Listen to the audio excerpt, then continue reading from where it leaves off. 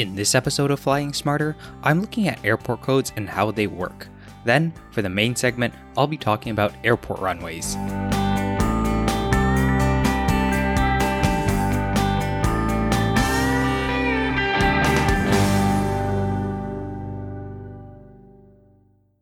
Welcome to episode 35 of Flying Smarter, the podcast that explores the fascinating world of air travel to help you become a smarter and savvier traveler. Let's get started.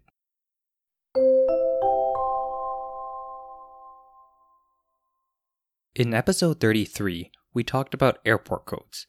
Now what about airline codes? Firstly, a reminder on IATA and ICAO. IATA is the International Air Transport Association, and it's a global trade organization for airlines. It facilitates coordination and standardization throughout the airline industry, publishing things like standards and policies, organizing slot conferences to help airports and airlines coordinate slots, and of course, assigning airport codes. On the other hand, ICAO is the International Civil Aviation Organization. While IATA is a trade organization, ICAO is actually a United Nations body. It serves as a forum for various governments to coordinate international civil aviation. Now, just like how they do with airports, both IATA and ICAO also assign codes for airlines. And also like they do with airports, IATA codes are shorter than the ICAO ones. Their respective purposes for the two types of codes are also similar with what we see with airports. IATA assigns 2-character codes to airlines. These codes are used largely for functions that you as a passenger will see. In the same way that your bag tag will have a 3-letter IATA code, it will likely also have a 2-character IATA airline code followed by your flight number. 2-character IATA codes also appear on boarding passes and departure screens, just to name a few examples. There isn't really a clear-cut method for assigning IATA airline codes. Airlines that have been around for a while tend to have codes that are clearly derived from their name. Air Canada has AC, United Airlines has UA, and British Airways is BA. With these airlines, you'll see flight numbers like AC346, UA1879, and BA12. Now, these flights are also ACA346, UAL1879, and BAW12 because the airlines also have 3-letter ICAO codes, but we'll talk about that later. So older airlines tend to have IATA codes that resemble their names, but there are some exceptions. All Nippon Airways, for example, is a major well-established Japanese airline. Its IATA code is NH, which reflects its beginnings as a Nippon helicopter. Now, with 2 characters, there's only so many combinations. That's why newer airlines tend to get IATA codes that are seemingly more random, including ones with numbers in them. JetBlue, for example, is B6, and EasyJet UK is U2. So with these airlines, you'll see flight numbers like U2 Flight 1051 or B6 Flight 1496. There are also some airlines that have the same IATA code. IATA will designate one of these as a controlled duplicate and use an asterisk to designate it. For example, the IATA code 7C is assigned to Jeju Air, a South Korean low-cost carrier. At the same time, it is assigned to Coin Airways, a small cargo airline based in London. It's unlikely that these airlines and their flights would cause confusion given that they serve very different markets. On the other hand, ICAO's 3-letter airline codes are mostly used by pilots and air traffic controllers. You'll also see them on flight tracking websites like FlightAware. When entering flight plans into aircraft computers, these are the codes that will be used. Some ICAO codes closely resemble the airline name and IATA code. American Airlines has AA and AAL, and Air France has AF and AFR. Some airlines have ones that are quite different though. Emirates' IATA code is EK, but its ICAO code is UAE. Southwest Airlines' IATA code is WN, but its ICAO code is SWA. Did you know that there's a secretive airline that flies to Area 51? There's an airline known as Janet that flies employees to various government military facilities. Janet is based out of a private terminal at Las Vegas' Harry Reid International Airport. Their unmarked Boeing 737 jets are a common sight at the airport. The aircraft are painted white with a red line along the fuselage where the windows are. The planes are owned by the United States Air Force but operated by a contractor. Now, naturally, there's a lot of secrecy around the airline, including its schedules and destinations, but some details are publicly known. including the fact that passengers are military personnel and contractors, and that the destinations include places like Groom Lake, also known as Area 51, and Edwards Air Force Base.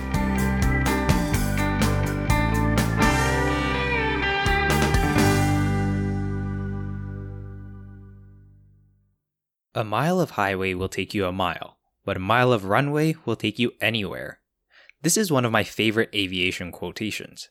It reflects the wonder of flight and how it really changed the world for humans. And the runway is arguably the most important part of an airport.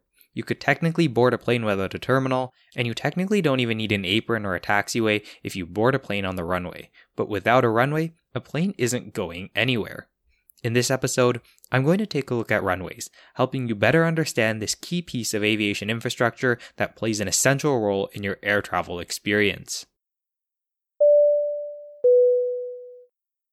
Many small airports only have a single runway, but there are some pretty big single airport runways out there too.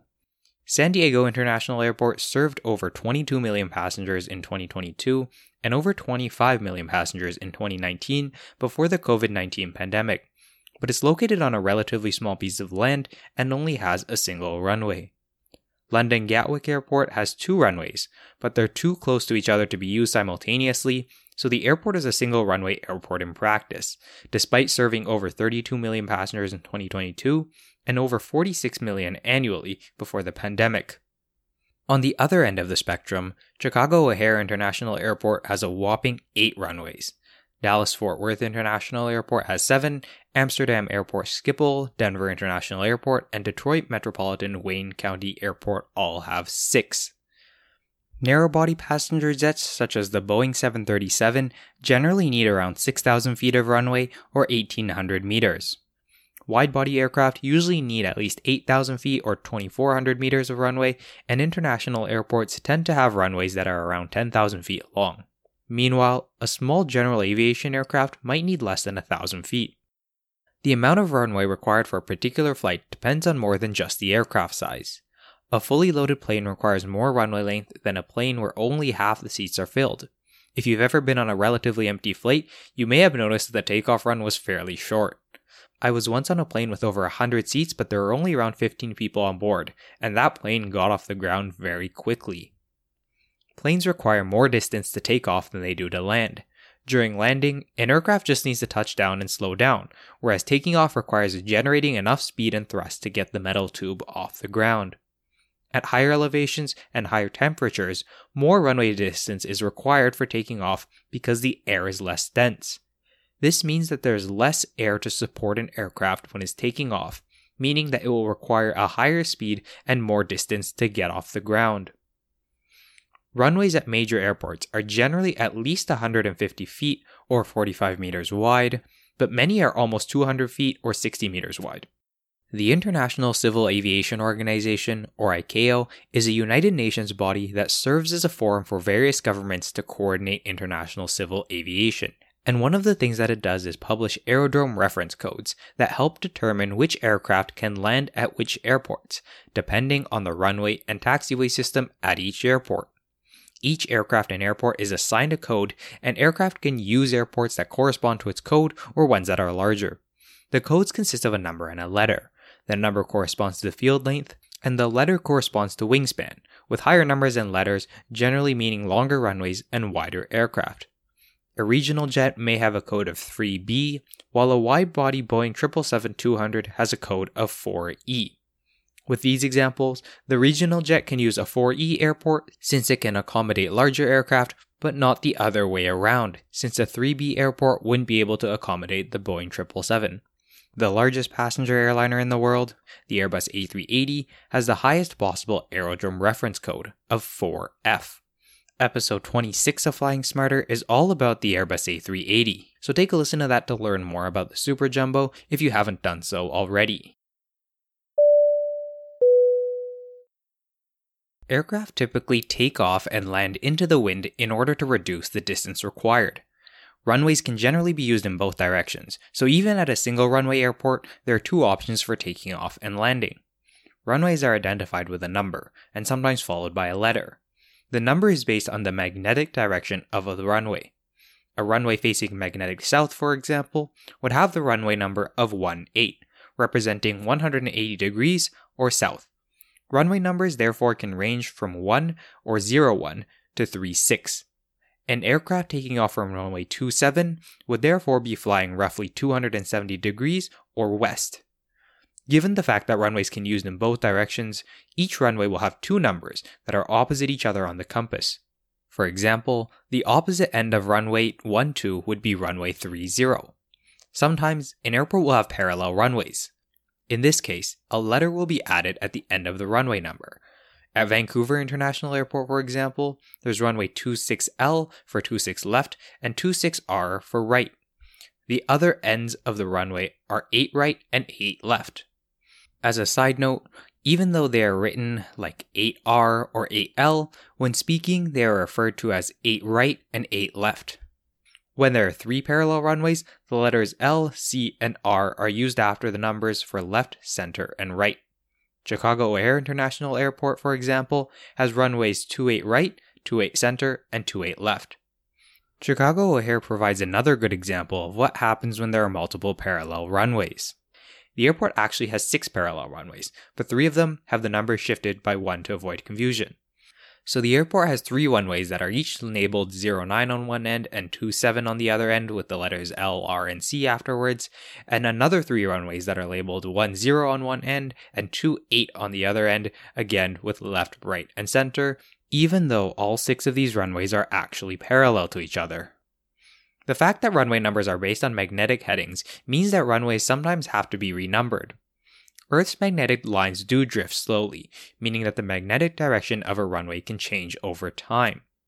Runway numbers are designated based on the magnetic heading rounded to the nearest 10 degrees, so when the magnetic heading changes, it can mean that the number will need to be changed by 1.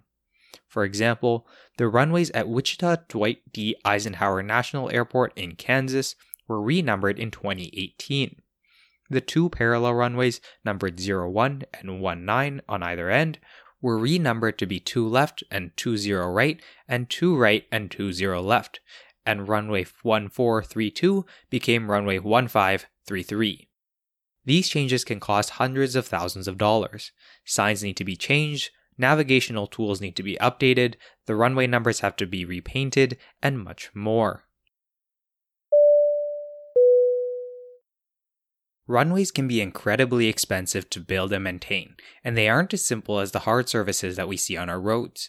Runway surfaces have to be incredibly strong to withhold the weight of aircraft landing or taking off constantly.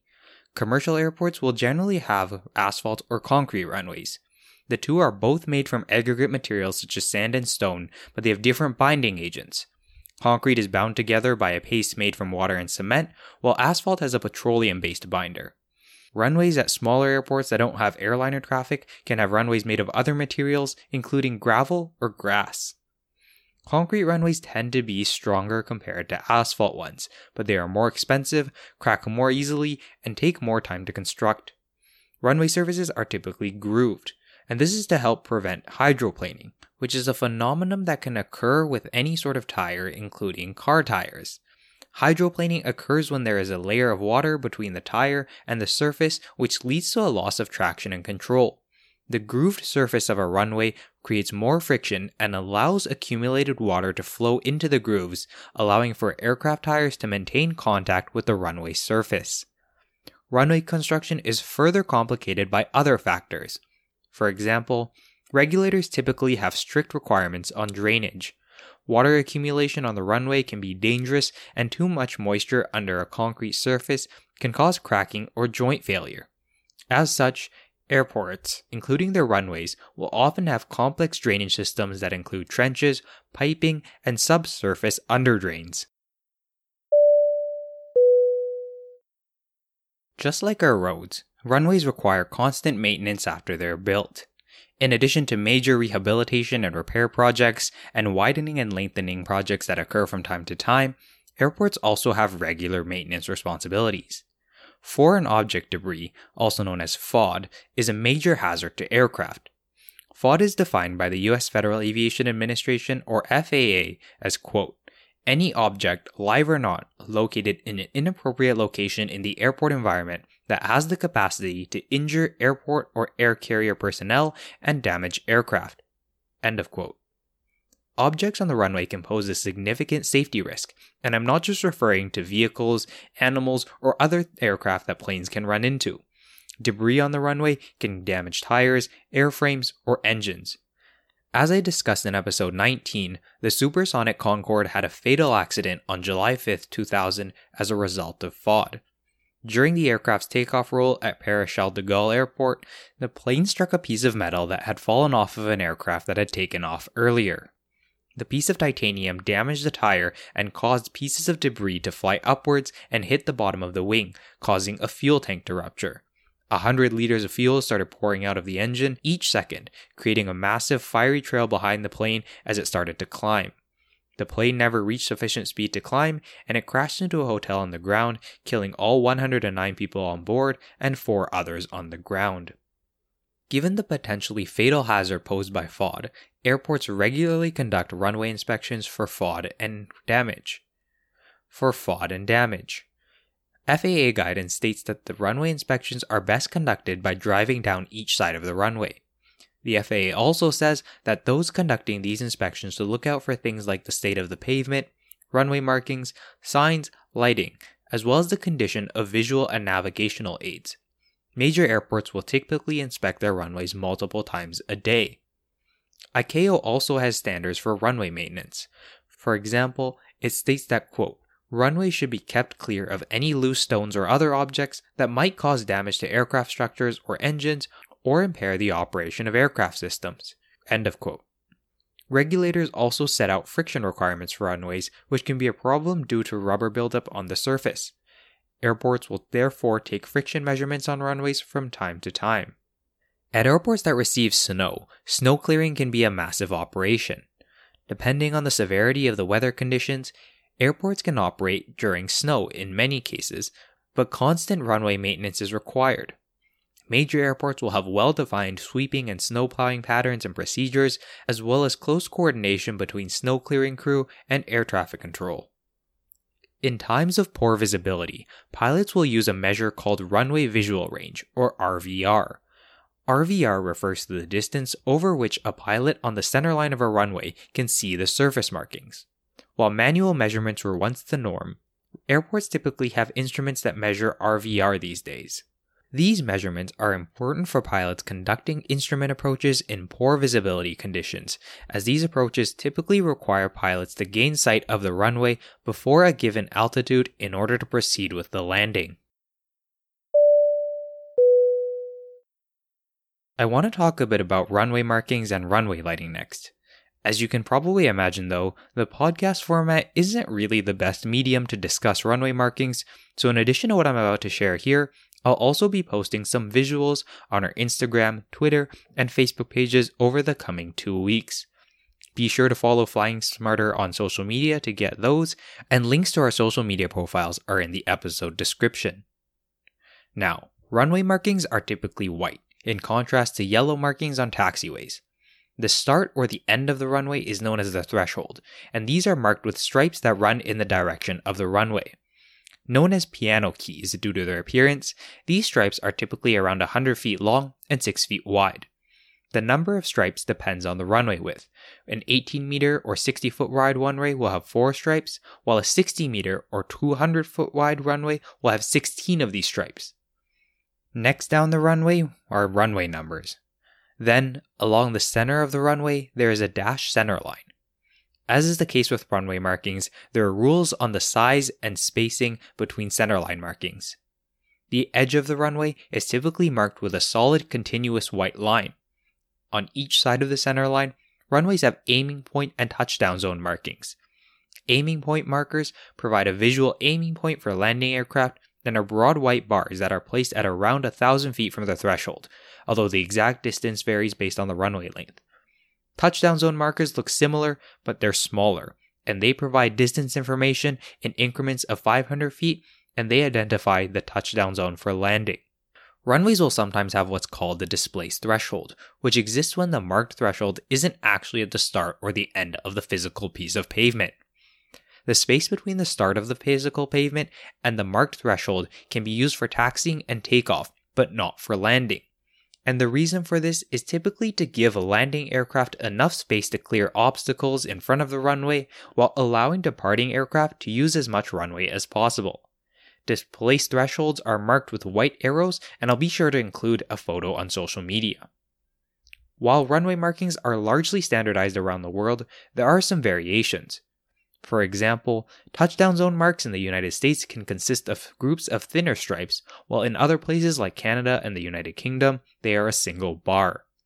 While runway markings are typically white, some runways in places like Japan, Norway, and Sweden have yellow markings to provide better contrast with snow. At night, runway lighting is very important for obvious reasons. Many of the markings that I've discussed have corresponding lights. Runway lighting is predominantly white, and runways will typically have white lights marking the center line, edges, and touchdown zones. Runway end identifier lights are placed along the width of the runway at each end. These function in an interesting way. When viewed by approaching aircraft, they are green, and when viewed from the runway by departing pilots, they are red. As is the case with runway markings, regulators have different rules about runway lighting, including the distance between lights, colors of the lights, and at what distances they need to be visible. Many airports also have approach lighting, consisting of strobe lights or bars that extend outward from the end of the runway. Runways may also have lighting systems that help guide aircraft during their approach. One of the most common types of these is a Precision Approach Path Indicator, or PAPI for short. PAPI systems consist of 4 lights or set of lights beside the runway. From a landing pilot's perspective, they will see 2 red lights and 2 white lights when their aircraft is on the designated glide slope. If the aircraft is above the glide slope or too high, pilots will see 3 white lights and 1 red light or 4 white lights.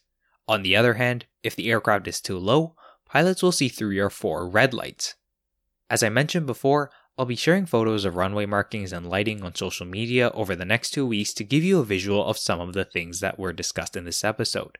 Be sure to follow Flying Smarter on social media. Links are available in the episode description.